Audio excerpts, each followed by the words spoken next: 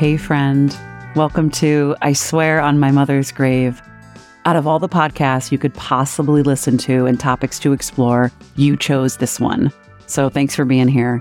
And remember, this show isn't just about the loss of our moms. It's about and for us. It's about you, the living, the person who's listening, the child, the mother, the daughter, the son, the friend, the aunt, the person left. This is for you. So, hi. This interview took place in person about 7 days before my wedding last June. It was on a Sunday and I was feeling all the feels. And what's amazing is Amanda, today's guest, gave me a lot of the same advice that the brilliant Lauren gave me from season 2 about how to make sure my big day isn't just about the loss of my mom, that it's about Jonathan and I. She also said that everyone is gathering for you. They are there to witness your new journey and celebrate you. They're excited for you. So take in all that love because it's intense. She said it's sort of like a reverse funeral that you get to enjoy while you're still living. Yeah, that kind of beautiful wedding advice. I talk all about my wedding, which took place on the patio of my Nana's nursing home in the Lauren episode from last season. So go check that out if you haven't. And because now I'm an old married woman of 8 months, I thought, let's just skip right over all that stuff. We've heard it because I've mastered marriage and grief, right? Right. Not quite. But Amanda, today's guest, who is an arts educator and an arts facilitator and an artist and a creator and a dear friend, has so much more to say around loss than just giving me wedding advice. In this episode, Amanda shares the shocking moment she discovered she was adopted in her early 20s, how her lone wolf mother loved to party, what meeting her birth mother in a coffee shop felt like, why the smell of gasoline reminds her of her childhood, and how spending time with her own young daughter Lola is the most time she has ever spent with someone she is biologically related to. This is Amanda Acevedo.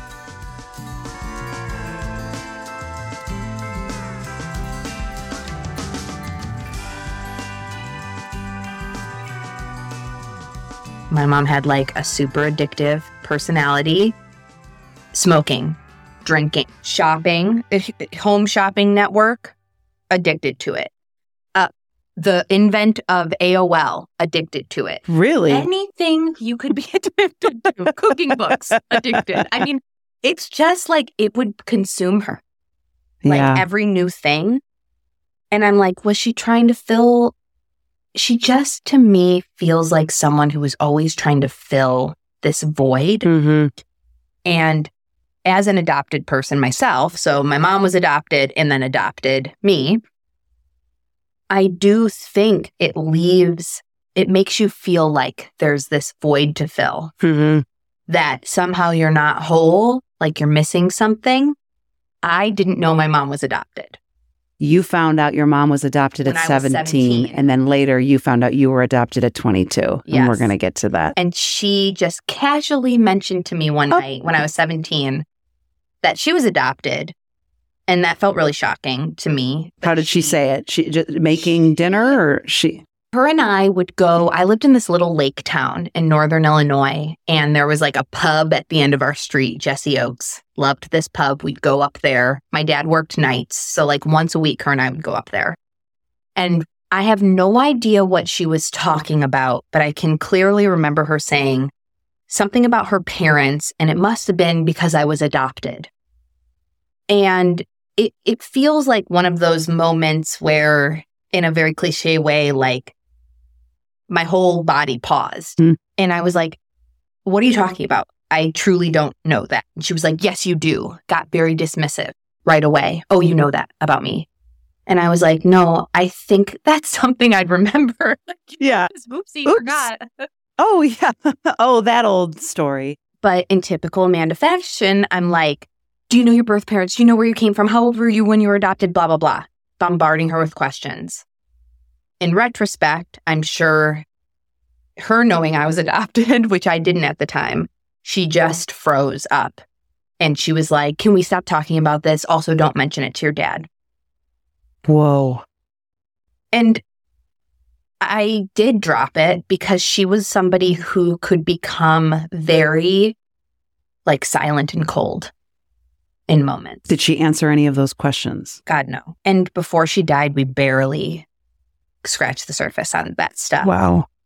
She was a person that it's like I could always tell there was so much going on under the surface, but like really struggled to let that stuff come out. So Unless like she was drinking like a lot. Yeah. She'd get kind of like weepy and sad. So like this photo, which is her in a really fancy dress in a beautiful foyer or library with wealthy That's her people in parents' house. Yeah, in Lake Forest. Yeah. In suits, everyone's dressed up. And you said she doesn't look like the mom I know. So then is that, or she doesn't look like my mom's. Even the fact that her hair is brown because she dyed it blonde like her whole life after she was like a certain teen age.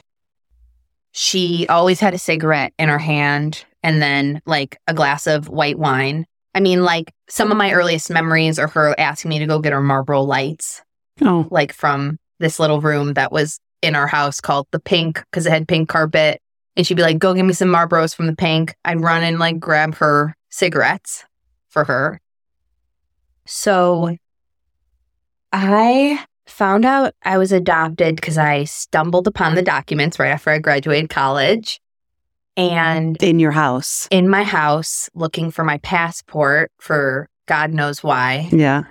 And I did not tell my parents right at that moment. So skip ahead. So that's 2006. And my mom died less than like almost 3.5 years later. My mom, and I feel like you've talked about this too, like was sick for a really long time. Yeah. But those people in that photo raised her Christian Scientist, which are people that don't traditionally go see doctors. Yeah. I didn't know that. I didn't know that that's what she was raised by or what she was around. Yeah. And while she didn't think of herself as religious in any way, I think that stuff really gets into your head. Mm-hmm. I barely saw doctors as a child. We kind of tried to, I fell down the stairs and bit through my tongue as a kid and didn't go to the doctor. So Wow. we like really would only go in an emergency. Can't even think of one right now. But she told her best friend told me a story that as a kid, she broke her arm ice skating and she never went to the doctor. Wow. They have these people that like pray over you, not trying to be judgmental, but it did impact her when she got older. In these 3.5 years, she must have had cancer for years. Mm-hmm. But never went to a doctor, never went and asked. She must have been what miserable was wrong. Yeah. for years. Yeah. And I don't know if you saw that with your own mom, like feeling pain, but really not trying to acknowledge. Or she would go and say like they can't do anything or it's going to cost too much money. So I just want to get in and get out. But I think she was so skeptical of like what they could do for her. But that's a good way. And she didn't get a lot of answers. There were a lot of things she didn't get answers about. And that's, I think, another issue that came up, this idea that she felt a certain pain, but no one was pinpointing it. Okay. Correct? Yeah, yeah. Until she had her esophagus 100% pretty much blocked. Wow. With cancer. Wow.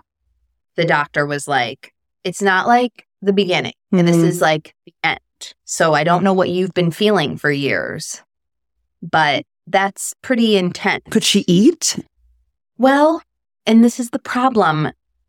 She never ate. Like, she definitely had like eating disorder stuff going on.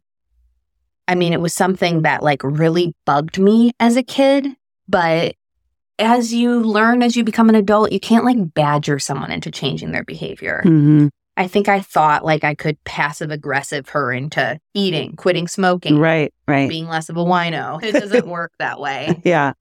She always called herself a lone wolf. So she was adopted only child. Okay. I was adopted only child.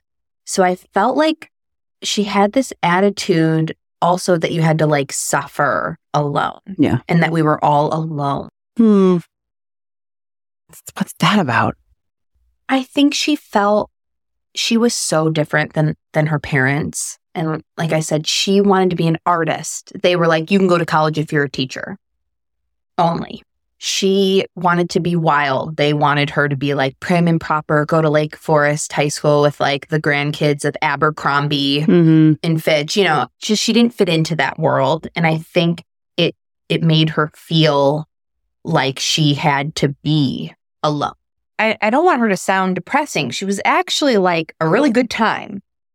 Yeah. She thought of herself as like really fun. Do you remember that stupid song from the 90s? Like, we like to party. Yeah. That was her We little like- mantra. We like to party. She's like, oh, we like to party. She'd love to throw parties, host parties, Yes. have people over. All my friends loved her. Yeah. She would like Same. really look at people, talk to them. Same. Yeah. Great host. Great host. Yeah. Amazing at that. Yeah. Listener. And I loved that about her. My friends loved her. Yeah. I feel like everyone loved her, but I also saw this sad side of her. Mhm. And because I didn't know I was adopted, I didn't know why I always as a kid said I felt like the mom. As a child, you said that? I felt like the mom. You said, how old were you when you first said that? I feel like I remember saying that to friends in middle school, that like there was just something about her that wasn't nurturing Mm-hmm. in that specific way. She kind of was more like a friend. And that sounds so great, but I think as a kid, I was looking for a Yes, more nurturing person. Did you feel like a lone wolf? Like this feeling that she had? Did you feel that? I think yes, because As an only child? I obsessively wrote in diaries. Mm. And I like write to them like they're a person. Hi, like, hi, Yeah. friend. And yet today you said, before I turned this mic on, you said I was going to journal and write about my mom. And it's the last thing you wanted to do. You didn't want to think about it. You didn't want to journal. You didn't want to, you didn't want to talk about or think about her yet Yeah. in that way. But as a kid, you're saying you wrote everything in your diary. Just like right. Because my parents both worked. I was a very like independent child. I think I desired more companionship from Mhm. them.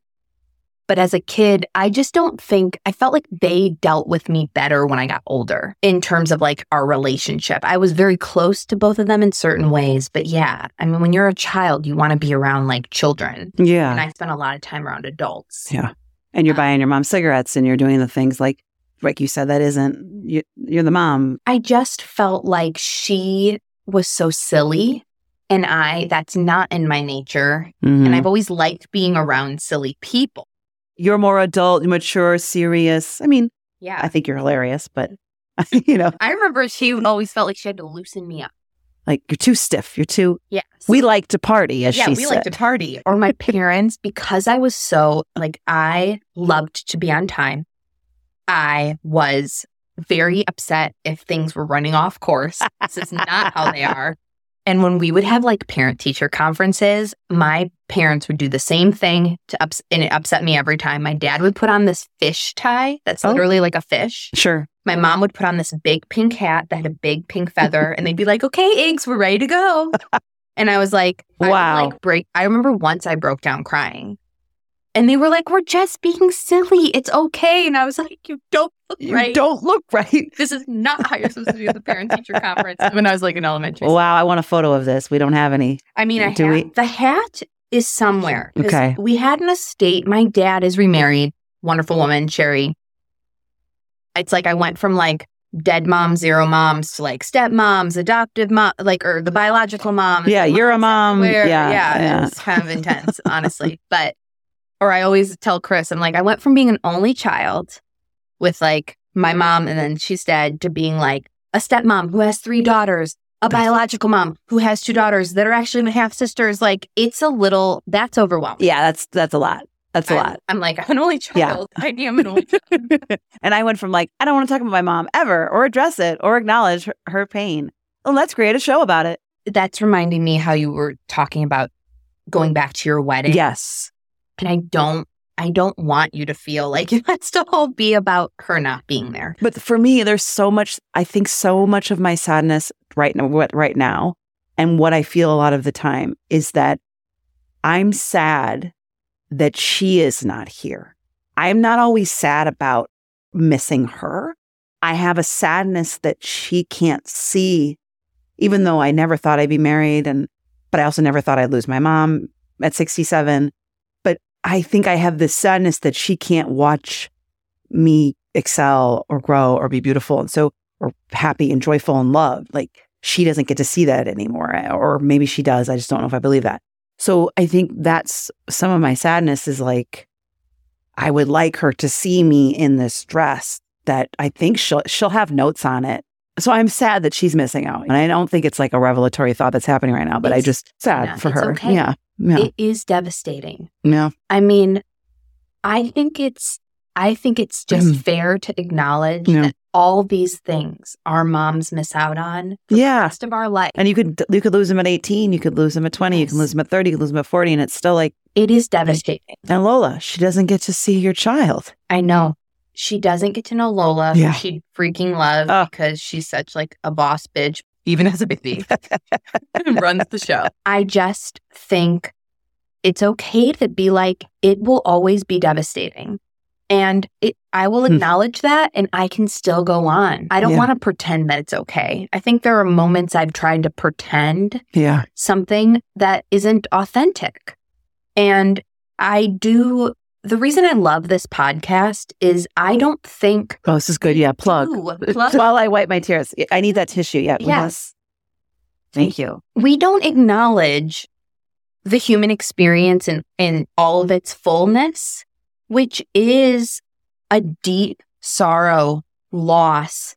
We don't grapple with it. We don't let ourselves feel it echo throughout our lives. And I think my life has been more rich in the moments that I just acknowledge the spectrum that I'm experiencing, that on my wedding day, I can feel this devastation that she's not there, but also focus on all of the wonderful things. And they both are there. Did you acknowledge her that day some way? Did you talk about her? Did you think about her? Did you speak about her? Did you pray? Did you look at a candle? What did you do? A lot of those things that probably are less on the religious spectrum. It's funny. I had these pastors. So I did go through my like Presbyterian phase in high school. And this lovely husband and wife pastor team who were always just chill, cool people. They accepted you sort of wherever you were at in your journey. And like for me, I was always like, I don't really believe in religion, but I really like the community it brings. And they're like, cool, you can come hang out. And when my mom was in the hospital towards the end, Greg, the lovely man in this couple, visited her. And, I don't know why doctors asked her this, but they asked her what religion she was. And she was like, oh, I'm a Presbyterian. And that's because this pastor is Presbyterian. My dad are like, okay. They also, this is just an anecdote about her in the hospital. 2 months before she died is when she was like diagnosed with stage 4 esophageal cancer. The doctor came in. He's like, have you been a smoker? And she's like, yes, I have. And he's like, well, are you still smoking? She's like, no, I quit. And he was like, wow, when did you quit? And she was like, yesterday. Not as a joke. Oh, delivered. Delivered straight face. She would never like tell that as a joke. That was honest. Oh, yesterday. I quit yesterday. When you were admitted to the hospital? When you were not legally allowed? You can't sneak out for a cig? You were not allowed to smoke? I don't know why my dad and I love that. Yesterday. We were like, well, completely serious. Yeah, I love that. She was not funny on purpose. No, not funny on purpose. She did not like being made fun of, which my dad is a teaser. So I kind of became that way. She was very sensitive. We used to blare. There's this Eagles song called Get Over It, which is not nice. And when my mom would get upset, we would like blare it in the house. Just like too loud. So mean. Well, you're trying. You're like, I'm trying to have more joy. See, I'm trying to loosen up for the party. No. You're like, no. So I guess we could take the metaphor of full scope of emotions and living in it and go back to when you were 22. Yeah. And you found these papers. Oh, God. I don't even think at that time I had like a thought in my brain because I am a person that like grapples with things in the abstract. Now, I know that, so I'm 22, I see an adoption certificate that has my name on it. So sure, that's a document that's saying something about your life, but like, what does that actually mean about the past 22 years? I don't even know if right now I could fully say. I think I felt the most hurt because I was an only child and I thought that I had this closeness to my parents that other people didn't have. They had a business when I was growing up, so I spent like 6 years of my life just like by their side at this store. So I just... What kind of store? What was it? It was called the Plaster Hang-Up. Okay. And it was a place where you would, my dad made all the plaster objects, like those pottery places people go now and they glaze stuff and blah, blah. It was that, but plaster. My dad, he made all these rubber molds. He poured the plaster. He put little hooks. He had to like carve the edges so they were nice. I loved that part of the process. My mom was at the store working as a teacher for 10 years. She worked as a teacher during the day and ran the store. Wow. How do you do that? I truly don't know. She ran the store part where kids and people would come in, pick out anything from like an ornament to a huge statue, paint it. There was this whole little process. You put a base coat on because the plaster's porous. You'd paint it, and then you'd put this spray that smells like gasoline. Sometimes Chris and I are at the gas station, and I'm like, it smells like my childhood. And he's like, that's bad. Did you guys wear masks? Hell no. Hell no. I was like, I just inhaled all these fumes. But so I spent a ton of time with them at that store. That's a lot of time as a kid.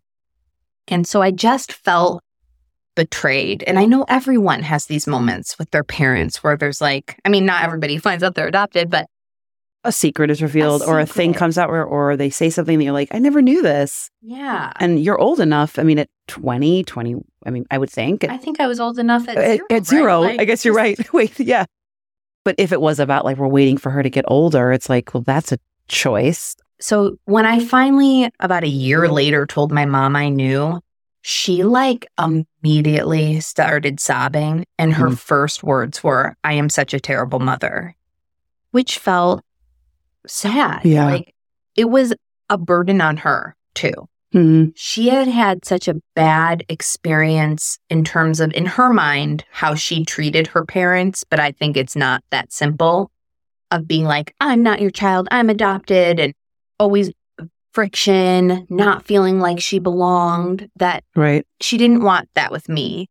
And part of it was selfish. She didn't want us to fight, but oh my God, we fought anyways because we were so different as people. Right. Except I had to spend my life wondering why I wasn't more like my parents when there was a clear explanation for that. Right. Is that what immediately happens once you learn? You go, oh my God, this explains this and this and this, or this makes everything make sense why I'm not. Oh, I had like immediately, that beautiful mind moment of like all these little things popping off. And I'm like, oh, it does. Visions, memories. Like made sense. Yeah. It's not, I didn't question it for a second, but I had been asked outright by some friends why I didn't look like my parents, but I was like, I do. Or why I didn't act like my parents. Oh, but I had figured it all out. But I had had the same wonderings in certain ways. I used to pretend I was an orphan child looking for my parents as a child. What? That was like my favorite game to play. For real? Yeah. And I thought maybe it's like, oh, because I like the musical Annie. But then you wonder, can that ever be a secret? Like, can people really, they can hide the information, but they can't hide the way they treat you. And I'm not saying that I had bad treatment. I had a great childhood, but there are ways. I think about this with Lola. I think a very profound experience has been that Lola is the first person I am biologically related to that I have ever spent this much time with. Wow. And somebody that like does these kind of experiments that would be inhumane, I'd be a great test subject because like you can't do this to somebody. But I lived half my life thinking one thing. Now I'm realizing I never spent any time with anyone biological. Does that matter or not? Science is out, right? Nature, nurture. Nature, nurture. But it feels intense to me. How? Like, when you say that, what does that mean? I think some of it's coming from me that I'm just like, I have to stop myself from being almost like clingy to her in like she can be so consuming and maybe that's like a mom thing. But I think she looks almost exactly like I did at this age. Does she act like you already? Can you tell? Can you see? I mean, she's a control freak, so yes. And she has some of Chris and bossy bitch, she said. Bossy bitch. I mean, I mean, she is. Do you think about like loving someone more because they're biologically yours? I'm just saying a phrase. I don't think this is true. I'm just asking what that how would you know? Because I mean, you could know how you felt love, but it isn't like you adopt one kid, you have one biological, and everybody would say we love them the same. But I'm just so curious about that, right? Well, do you love anyone the same? Well, I guess you're right. Well, you could have two biological kids and love one more. You don't know. You're never going to admit it. Yeah. Or like, what is that? I've always wondered, like, loving people the same. You don't love anything the same. Yeah. It doesn't even have to be quantitative. It's like, I love this kid because they're this way, and I love this kid because he's this way. And I hate that kid because they're shitting this way, and I hate that kid because they're shitting this way. Like, it's not so simple. I think about how with Lola, I'm never worried about boundaries. I don't know how to put this so it doesn't sound weird, but for my parents, they adopted me. Mm-hmm. I don't think that they loved me less. I think they loved me differently. But like for my dad, for instance, like, does it feel different to have like a little girl that's adopted versus your own little girl? And like how you might feel weird about certain boundaries? Like, I felt that my parents were in certain ways closed off to me that other people's parents didn't seem. But I just think we were strangers when we met, right? How did they talk? How did your mom talk about it eventually? I think it was very null and void. Like, am I right? Like once you said, hey, she said, I'm a bad parent. And then you didn't have kumbaya moments every week about it, right? No. The hard thing is, I was really angry at her having to do with the way she treated herself. I don't know, like, with your own mom, like seeing her get sick and sort of struggle through that, were you two able to like talk about that? No. I would try, but she didn't really want to engage. Yeah. And that's how my mom was. Yeah. And so she was sick, but she would not go the distance to figure out. And I spent like a year almost not talking to her. For real? I didn't know what to do at some point. I just like radio silenced her like the 6 months before she was diagnosed with this cancer, which then I'm like, do I feel guilty about that? Yeah. But she didn't want to get into it. Right. So she's not going to want to get into her sickness. So she's certainly not going to want to get into the fact that you were adopted. They're two separate things, but they're connected. They are connected. Yeah. So she would have to be dealing with her own stuff to be talking about my stuff. Yes. Yeah. And I just had this dynamic with my parents that I feel like I would press, but they both were good at like shutting it down. They didn't want to go there. Like, I don't know. My dad could write vulnerable things, but not as much like in the moment, do a Q&A about them. And my mom, I don't know. She just couldn't really talk about it. How did you know it was open? Was that in the papers that you found? How did you learn that it was an open adoption? Oh, it was not. It was not. Oh, I like... Oh, it was not. I thought it was. Okay, I apologize. I thought it wasn't open. You went and found... Oh, I Google. Got it. God, what did people do without the internet? Yep. I thought it was open, yeah. Oh, no. Chris knows that I could, like, stalk anybody online, not trying to be creepy. It just, I found this person without her name being on anything in, like, 5 minutes. Wow. On the internet. Wow.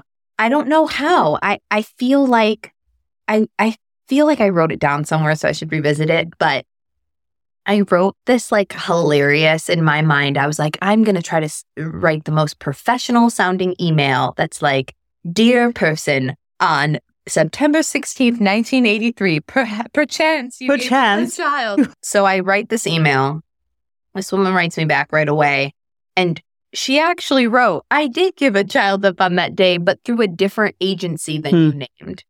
And I was like, well, I had a birth certificate at this point. So I'm adopted from an agency that's local. I was born in Chicago. This woman lives here still. That's how we've connected. Yeah. And which is kind of like... Where in Chicago? She was from Beverly. Okay. And I'm purposefully not saying her name Sure. because sure. it was not open. Yeah, and of course. she was raised Irish Catholic. Mm-hmm. I think her living mother does not know still. Okay. Because similarly, I think it's like, this is how I think my parents started to feel. Once a secret is kept that long, it's like, how do you reveal it without just everything exploding? And what this woman said to me is like, my mom would be devastated I didn't tell her this for 30, now almost 40 years. It could just wreak havoc. And she's old. It's just like, is it worth it? I don't know. That's up to them. Mm-hmm. Like, but she was from Beverly, Irish Catholic, in school. And this happened, I think, at the end of her junior year, going into her senior, I think. Mm-hmm. And I was supposed to be born before the year started. And I was 2 weeks late. So she like dropped out of school that semester. Wow. And she lived in the same city as her family and kept it from them. And I was born on her mother's birthday. And she went to her mother's birthday party 2 days after giving birth to me. No. And they didn't know that she... Did they not know? Well, did they not? Did they see her? Maybe they didn't see her for 9 months? They didn't see her? I mean, they saw her at the beginning. At the beginning, yeah. And then as she got progressive... Oh my goodness. She told you this when you met her? Oh, yeah. The first time I met her. When also she realized that her college boyfriend, who she had given me up for adoption with, was not the father. He looked so much like a different person. Whoa. It was a lot. I was like, wow, this story just like complicated, so for her, it's one thing to meet your child you gave up for adoption 30-something years ago. Yeah. Then I feel like, I don't even know where it is, but there's a picture I showed her where she was like, you look not like my boyfriend, but my really good friend that, stuff happened. So when you saw her, what were there moments in the conversation where you were like, oh, Mom? I think it's because she is so different from my mom, like Lynn. Than Lynn, yeah. She is so different. And so I think I still have Lynn as my mom. Yeah. And I'm just like, this one's not like her. Or like me. I can't even see it. I can't even see it. Yeah. Or even like my stepmom, who I adore. I think is just like a lovely human. She is so unlike my mom that sometimes I'm like, it's like a stranger in that way. And those aren't even all good qualities. It's just like she was so the good and the bad. They were these like, she was like a spectrum on like both sides. I'm like, was this woman like maybe had some mental health challenges from nothing that came out on me, just for herself? It was just had so many demons. Or I wonder, like, isn't that why maybe you drink that much or smoke that much? Yes. What are you cover? What are you? It's somebody referenced it as tears.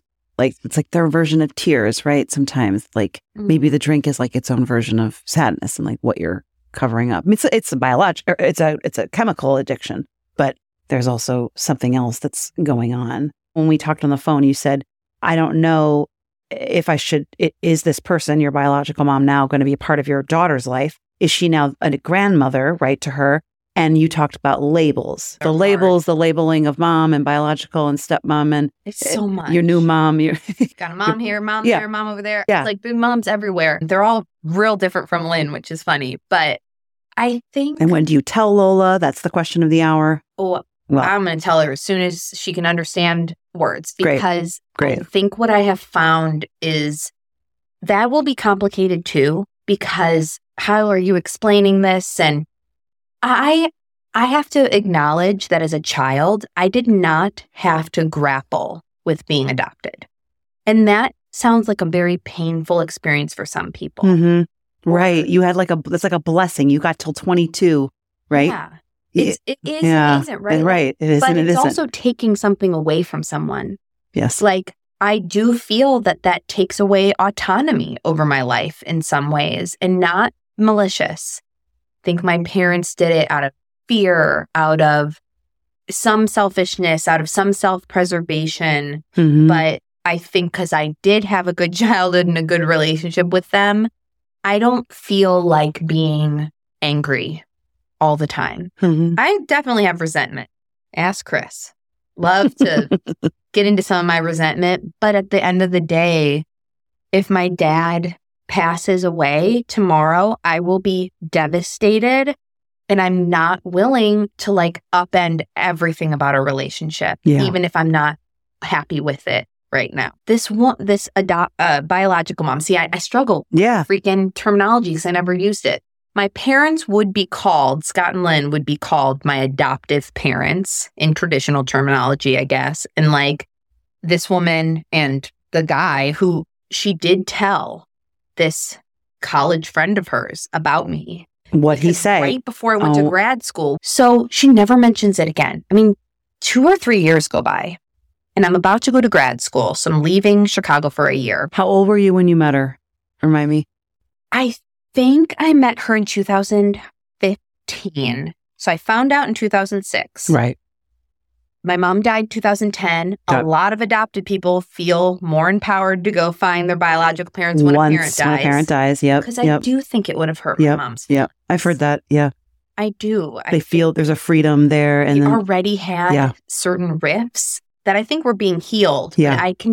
People take it as a value judgment, adopted parents, even though it is more about the adopted kid. Or you're trying to then fill a void. Maybe your mom dies and then you're like, I'm going to go find this other mom, right? Or so I waited a couple years because I was like, I do not want to go looking for a mom. Just lost one. Need a minute here. Yeah, and I don't want a mom. I don't want a mom. Because what if I look into her and she's dead and I have to mourn? Ooh.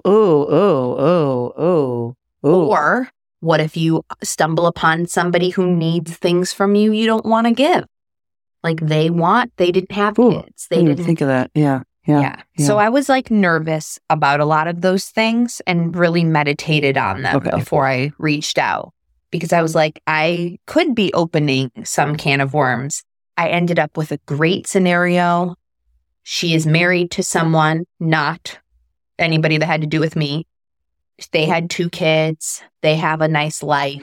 So she doesn't need anything from me. I think she felt relieved to hear that like I felt good about my life. Who knows how I was honest with her about not knowing because I feel bad because I know my father, like if he listens to this, he is going to be mortified that I tell people the truth. You really believe that? More, does it set him free or does it implicate him in doing like this kind of fucked up thing to his kid? Both, probably. I just think my parents could be a little also like, it's nobody's business but ours. To a lot of people. Yeah. And I get it. Like my mom's illness, like at the end, she didn't want even her best friends to come see her. Like, was your mom like that? Oh, like a creature that crawls under the porch? No, my mom stopped seeing friends, because she looked so sick and different. And she wasn't reaching out to people. There were uncles wanted to visit. People would come to town and say we should swing by, and she wouldn't call them back because it was shame. And she just looked really bad, and her stomach was distended, and she couldn't really walk. And there were I get it. Or it wasn't just like because her roots weren't done, even though it was part of it. It was part of it. Let's be honest. I remember my grandma and I went to see my mom like in the last year of her life, and we walked into the house, and it's a memory I'll never forget because I hadn't seen my mom in a long time. And when your mom's sick and you come and see her and you haven't seen her in a while, it's horrific because she's even worse, right? And she just looked so bad, and her neck was swollen, all this stuff, and she just looked really sick. And we were it took our breath away. I think I covered my mouth. I think I tried to be respectful, but I was like, oh my God. And I think I said out loud, "You look so different. I'm sorry that you're in so much pain because you look really sick." And my grandma said, "And your hair looks horrible." And hey, that's what we talk about a lot on the show is like they were very close, my mom and her mom, and yet quite a sick relationship of like, stay beautiful, stay young. Too bad you didn't get your roots done. Too bad I still look fabulous at 90 while you're dying. I mean, kind of like this competitiveness, right? Anyway, and my mom was like, I can't believe you're talking about my roots when I can't walk, right? But my grandma was like, no, I'm worried about that too. But your hair looks like shit. But like right? you could be. You could, yeah. And yet she couldn't, though. That the hairstylist would have had to have come into the house. So yes, that's all to say is totally shut out a lot of people.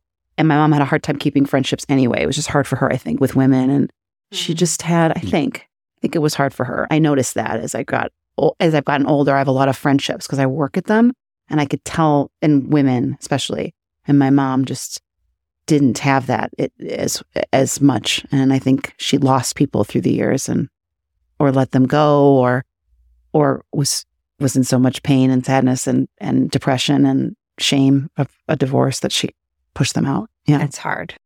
Do you have like advice for someone? You're part of these adoption groups now, you said. Oh, God. Yeah. No adoption groups. Oh, I thought you've been looking into that world. You've dabbled. Toe dipped. Okay, you've toe dipped. There's a whole community. I feel like if I'm following the narrative correctly, Twitter, TikTok has sort of connected all these adoptees. They're coming in hot. They got a lot of feelings. Reels, videos, thoughts. Just a lot of stuff. Like, I'm going to educate you by adoption. It's a lot for me. Okay. So when I say if you have advice for someone, your advice might be just like ease in. I'm sort of like a little overwhelmed by it all because to me, since it's a newer group of people that are connecting and finding their voice, it reminds me of like a lot of social movements where at first it's like a lot of telling people how to feel. And like, this was your experience. This is our experience. And that to me isn't like speaking from a place of self, knowing that like you're part of a community, but you're having your own individual experience. Mm-hmm. But I get it. When you're unheard for so long, you kind of come in hot. Are these groups specific to people who are learning about adoption later in life? Is that what you're saying? That it's more, there's this whole idea online of like, abolish adoption. Adoption is trauma. I see. You're like taking people from countries, even that concept, right? Or taking people from their home countries, or putting them in different families. Separate children than create the support system to keep them with their families. Mm-hmm. But to me, it's like a very quick, like, abolish adoption, like, isn't very nuanced. I see. And like, I don't like love unnuanced anythings. So I am, and this is my nature more, I don't like to be told, like, you're in the fog and you're coming out of it. Like, there's all these little adoptee terms, but I'm grateful to just hear these perspectives, wonder about my own experience. Some of it, I'm sort of like, I'm living this weird existence where sometimes I hear them say things and I'm like, but isn't that how all children feel? Or, I mean, I was adopted. I didn't know. It's confusing. If you're going to ask me for advice for adopted people, I'm probably the worst person to ask. I think I'm a person I like to do my research. I'm really curious. You're good at Googling. So good at Googling. Google. But I think telling my own version of the story, having my own autonomy over my narrative is more important at the end of it all. I don't want to be uninformed, but I think it's okay to be like, my story's connected to these other ones, but it's separate. I think a lot of artists feel this way that are storytellers, like with dead moms. I have a really close friend whose mom struggled with cancer for over 10 years. And when their mom passed, which was after my mom, they sort of were like, you're the person with the dead mom, and we're going to talk about it. And it brought up a lot for me. It was really hard, but I tried not to make it about myself, but I wondered sometimes about that. And offhandedly one day, they were like, talking to you about my dead mom wasn't even like that helpful for me. Wait, what? Hold on. Offhandedly? Offhandedly. This is just, it's neither here nor there, other than the fact that I was like, what I think they were trying to say is that and I felt this way too, for a while, they were like, we both have dead moms. We have the same story. We both feel the same ways about it.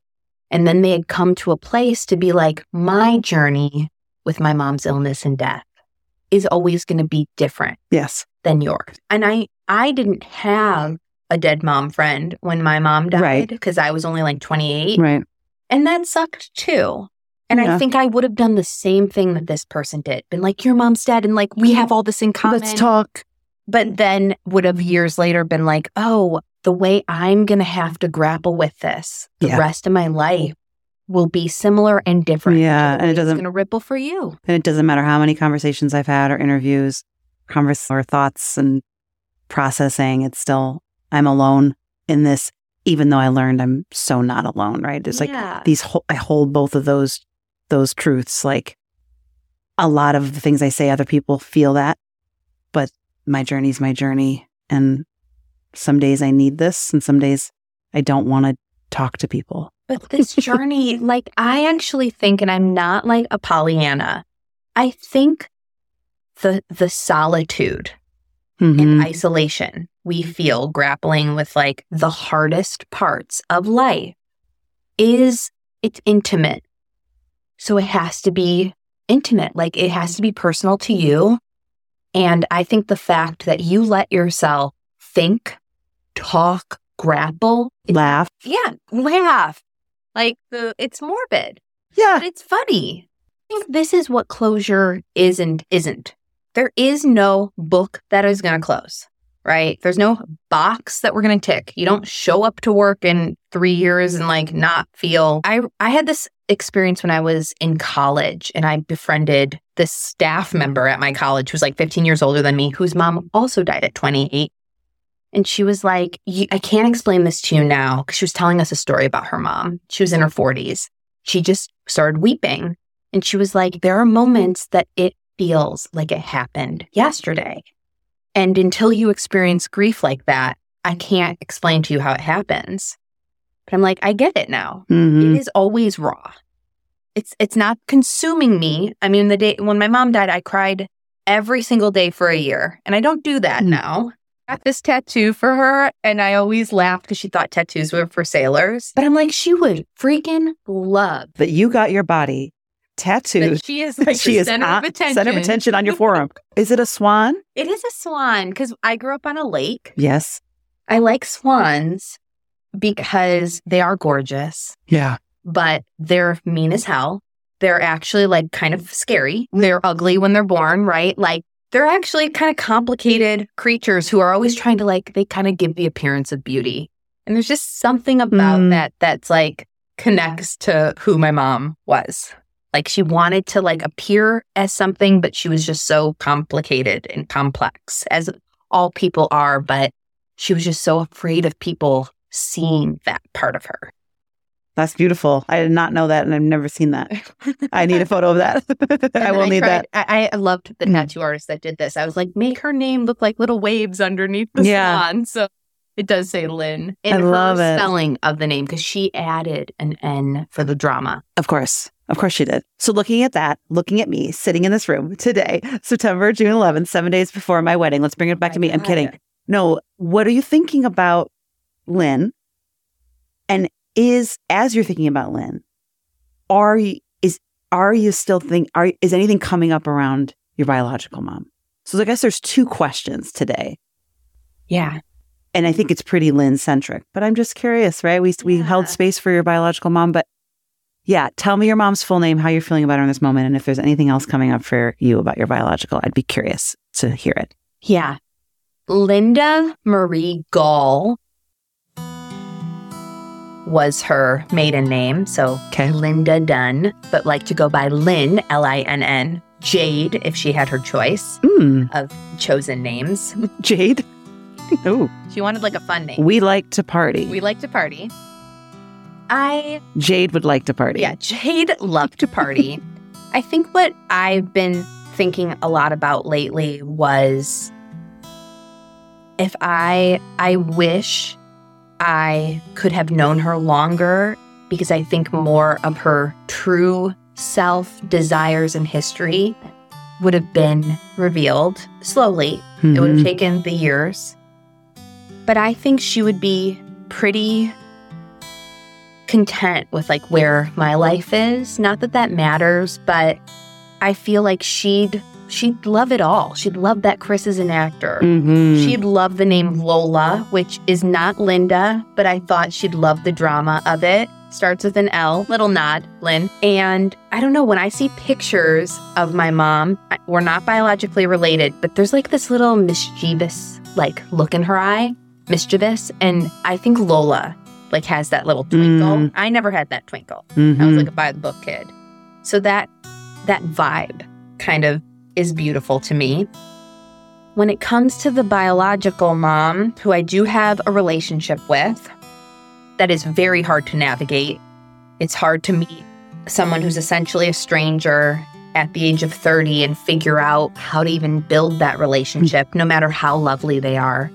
But yeah, I had this profound realization, it's profound to me, not the universe, that Lola could grow up her whole life knowing her, but I didn't.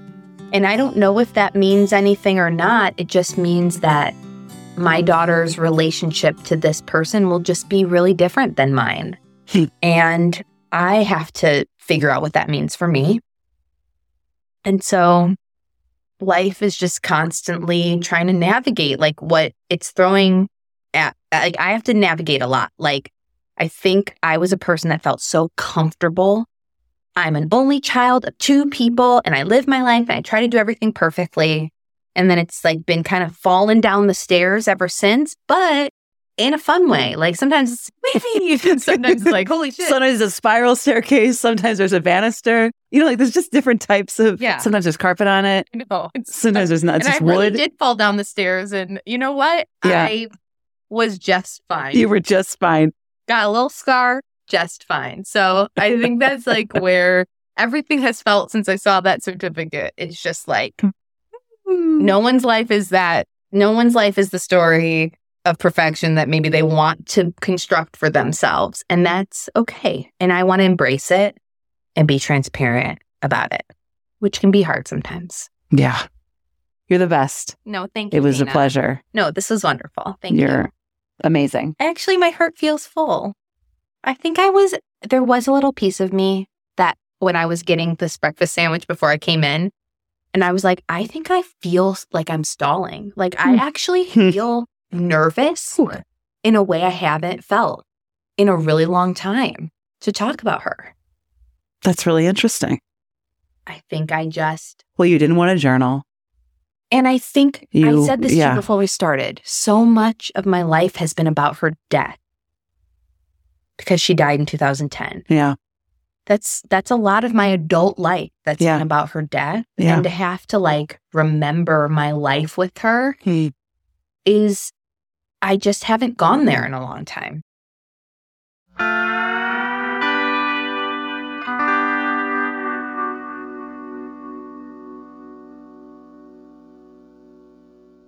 Amanda's mom and my mom did like to party and host, most likely with a cocktail or a glass of wine in their hands. But then the party is over. The guests leave, the house is a mess, you're exhausted, dehydrated, and you probably didn't eat because you were being the hostess with the mostess. I wonder if my mom ever ended a party or a Christmas Eve dinner hosted with our neighbors and some family friends and felt truly satisfied, proud of herself, full of good conversation and joy. Someone from my childhood recently sent me a photo on Facebook and said, I was just going through some of our old ornaments and I found this.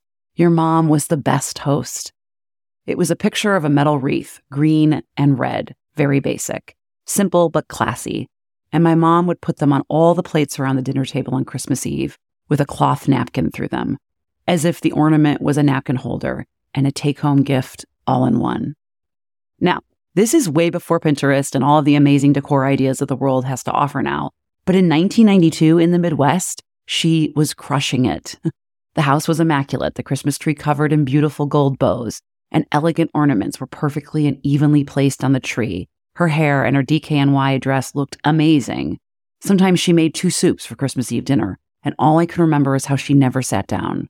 Or, well, she did sit down, but for like 4 minutes at a time, continually going into the kitchen to get stuff or refill a glass or help a guest. It was hard for her to rest, to sit, to be present, to eat. When the party was over, did she regret everything that she said? Did she feel lonely? Was the living room couch wrinkled? Was the soup too salty? My mom had a tendency to keep score as well and feel resentment at times. Like she gave way more than she received, overextending herself sometimes by her own choosing. I wonder where I get that trait. I bet my mom was sad that not enough praise was heaped on her for those adorable ornament gift napkin ring holders. The ornament my childhood friend from 30 years ago still has and still remembers exactly who gave it to her. At the top of this conversation, Amanda said, "It will always be devastating. Dana, we don't acknowledge the human experience in all of its fullness, which is a deep sorrow, loss. We don't grapple with it. We don't let ourselves feel it echo throughout our lives." She said, "I think my life has been more rich in the moments that I just acknowledge the spectrum that I am experiencing." In the weeks after our conversation, Amanda's father's health suddenly took a turn, and the illness he'd been suffering from became terminal.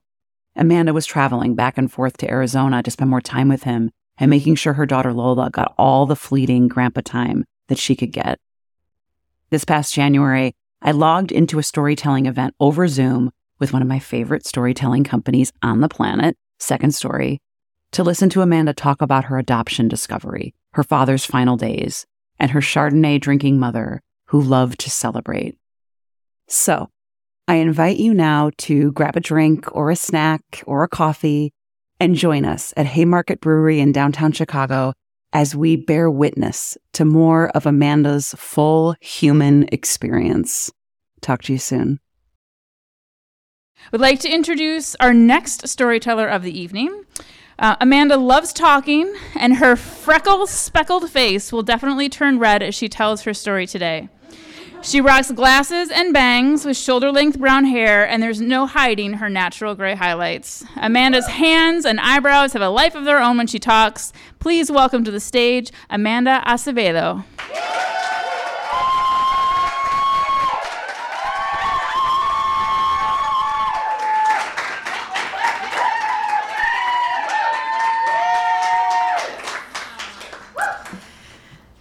I had just spent 3 restless weeks in Oxford, Ohio, living in an empty apartment, feeling completely untethered.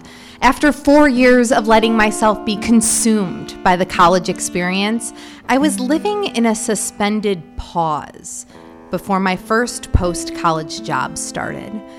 As those weeks wore on, I suddenly felt dissatisfied with all my decisions.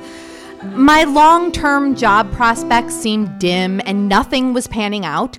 I only had a 3-month summer commitment to fuel me, and I had no idea what would come after that. Days before boarding my plane, I drove 6 hours to my parents' house in Illinois, and my mom was thrilled to have a few more nights with me. She loved any excuse to celebrate, and this could be an extension of the post-college graduation festivities. We could spend those days cooking our favorite meals together, drinking wine, and chatting late into the night as we waited for my dad to come home from his evening shift. I felt the stress of having 3 days to unpack 4 years, so I invited my high school bestie, Lauren, to join me for a whirlwind day to help. And she suggested I find my passport since I should be prepared for anything. And I knew exactly where to look. My family kept all important documents in a metal lockbox that was locked with the key permanently resting in the keyhole.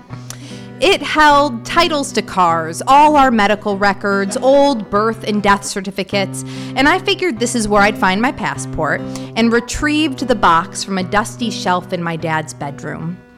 When Lauren and I popped open the lid, my passport was resting right on top. But she noticed that below all the papers and envelopes there were smaller items, and I caught a glimpse of what appeared to be my dad's college ID. So we decided to investigate. Silver dollars, collectible baseball cards, an old McDonald's watch that I seem to recall my dad claiming was worth a lot of money.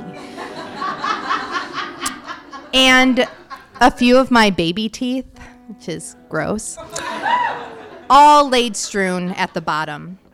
And at the very bottom We found this manila envelope folded in quarters with no label, nothing. It barely looked like it had been opened.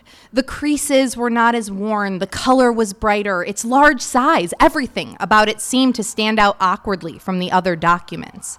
So, unceremoniously, I unfolded the envelope and looked inside. Certificate of adoption, followed by my name, Amanda Jane Dunn. I could feel the breath catch suddenly in my lungs and my heart began pounding.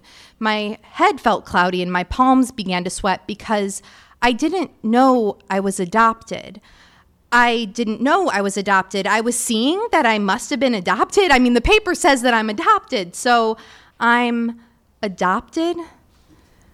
I could sense Lauren talking to me, but the moment froze.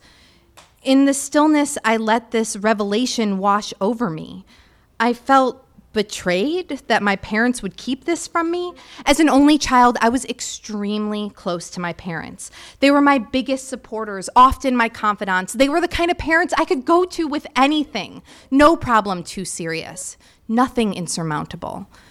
So my lack of ability to see this truth made me sick to my stomach. Lauren remembers that I said, "What the fuck, what the fuck, what the fuck," over and over again. And then time went backwards and forwards. In elementary school, for Girl Scouts, we were each asked to create a timeline of our life in pictures.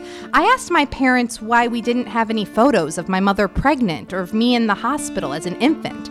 This was explained away by the limited technology of the 80s. We didn't take as many pictures back then, my dad said. Or throughout my entire life, why had my parents been so mystified by our contrasting personalities? They were constantly commenting on or making fun of my love of order, timeliness, and structure. This always struck a nerve with me. I didn't know why they were fixated on our differences. Or at my grandmother's funeral, when I was a teenager, my father's childhood friend Vicky was paying me a compliment and said, "Ever since your parents got you, you really changed their life." Or that every few years, meeting my parents for the first time, a new friend would say, "You don't look like them." I can remember staring at photos of my mom and dad when they were young, tracing my features back to them. I have her smile. I have their brown hair. I have his eyes. Lauren's voice grounded me back in the present. "So are you going to tell your parents you found this?" Bewildered, I wondered what exactly I could say to them. I was terrified that a conversation with them would make this all real. Lauren and I were meticulous as we put everything back in the box exactly as we had found it, with the adoption papers seemingly undisturbed at the very bottom. When I saw my parents later that day, I was a hot mess of denial, deep hurt, and anger, and I attempted to spend as little time with them as possible, which was out of the ordinary. Usually, I spent all spare moments with them, often canceling or delaying plans with friends.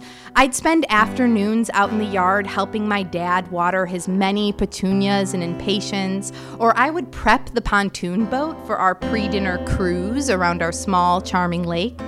Afterwards, I'd stand at our kitchen island chatting with my mom while she cooked dinner, and then late into the evening, sitting around our small, dimly lit kitchen table. But instead, I spent a few evenings distractedly chatting with them at dinner. Otherwise, I was out of the house or alone in my room, and inside I stewed.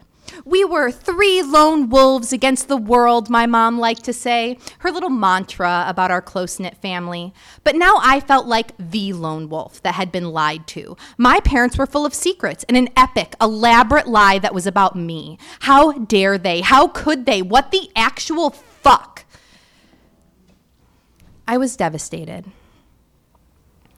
That next year is a blur.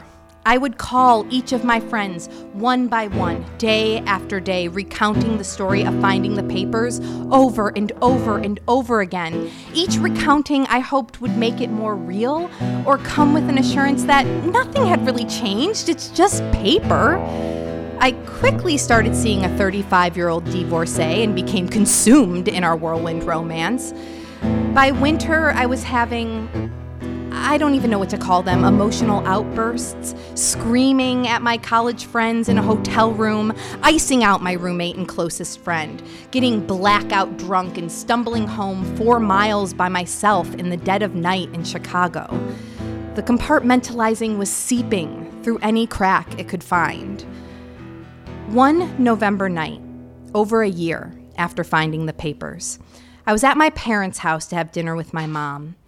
We fell back into our pattern of hours of after-dinner conversation, sitting at the kitchen table in the glow of the twinkling Christmas lights she diligently hung each season. She was tipsy, sipping her 3rd glass of Chardonnay, and on an impulse, I said, "I know that I'm adopted, you know."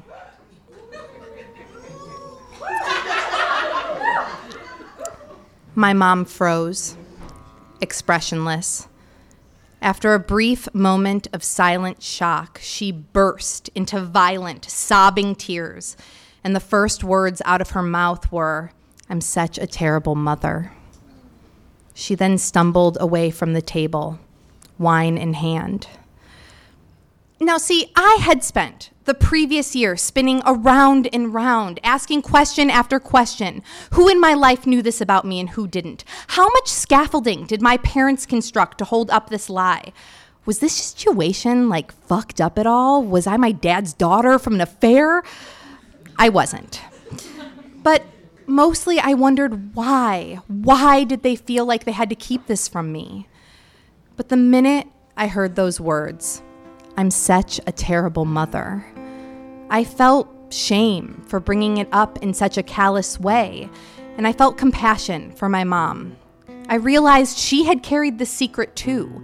In that moment, I started to understand how a little lie becomes a big lie, how not telling me became easier and harder the older I got, how there must have been so many moments she wanted to say something, but maybe she never had the right words, or she was afraid of what would happen after the truth was revealed.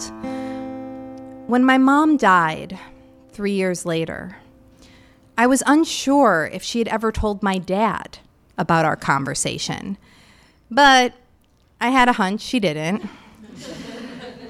Sitting in our sad family room, which felt lifeless without her, the day before her funeral, I told my dad everything that I knew.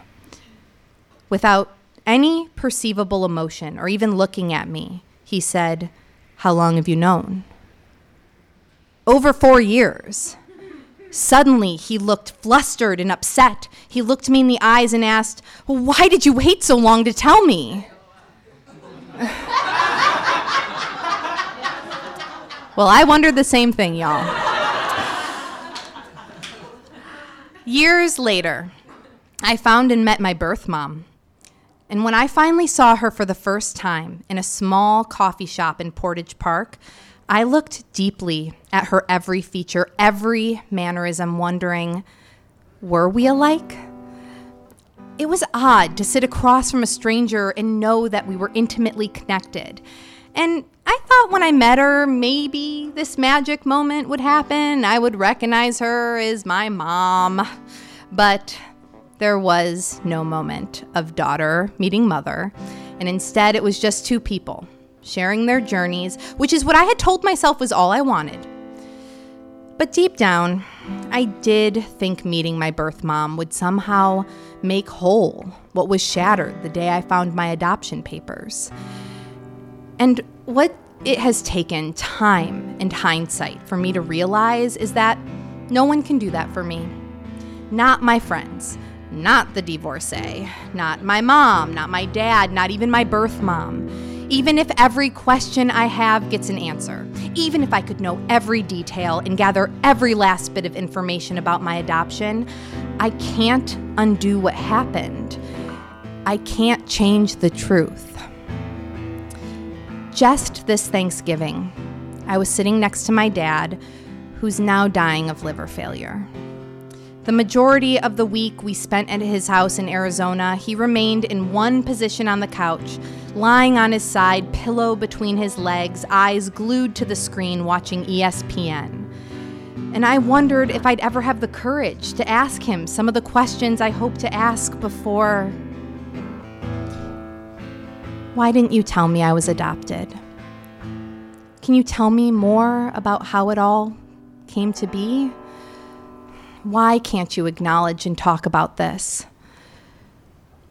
On the last day of our visit, I sat down next to him, inhaled deeply, took his cold hand into mine, but before I could speak, he squeezed my hand and said, "Thank you for being here.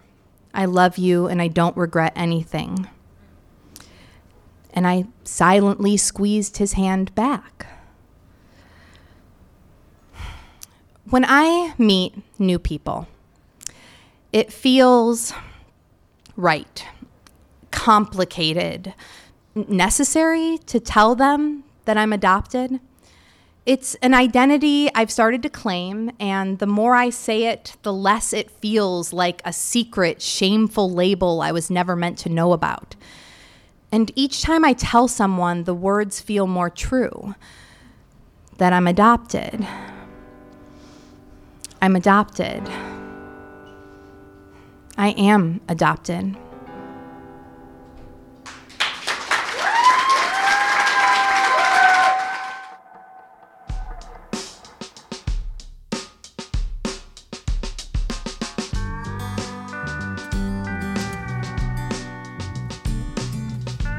The third season, which is crazy to say, of I Swear on My Mother's Grave podcast would never be possible without our editor, Amanda Mayo from Cassiopeia Studio. I also want to thank our music composer, Adam Ohlendorf, our graphic designer and illustrator, Meredith Montgomery, our copywriter, Rachel Claff, and Tony Howell and Jonathan Freeland for all of their work on our beautiful website. And as always, thank you to Heather Bodie for her emotional, spiritual, social, physical, for all of the help over all of the years. Thank you. And all of you, thank you for listening, for subscribing, for reaching out, for telling all of your friends. I know that this club, this complicated, messy club, isn't fun to be in, but I'm so glad that you're here. I couldn't do this without you. So thank you for being a part of this community. And if you haven't signed up for our newsletter, please do so at our website, which is danablack.org, not just because I want to sell you stuff, but because I want to keep talking to you and you talking to me. So go check that out. There's personal stories. I'll tell you about the season, and you'll learn about some live retreats that we're curating, one retreat at a time. So yeah, thanks for being here. I hope you'll come back. Will you come back? Don't leave me like my dead mom. You know what I mean? Come back, please. I'll talk to you soon.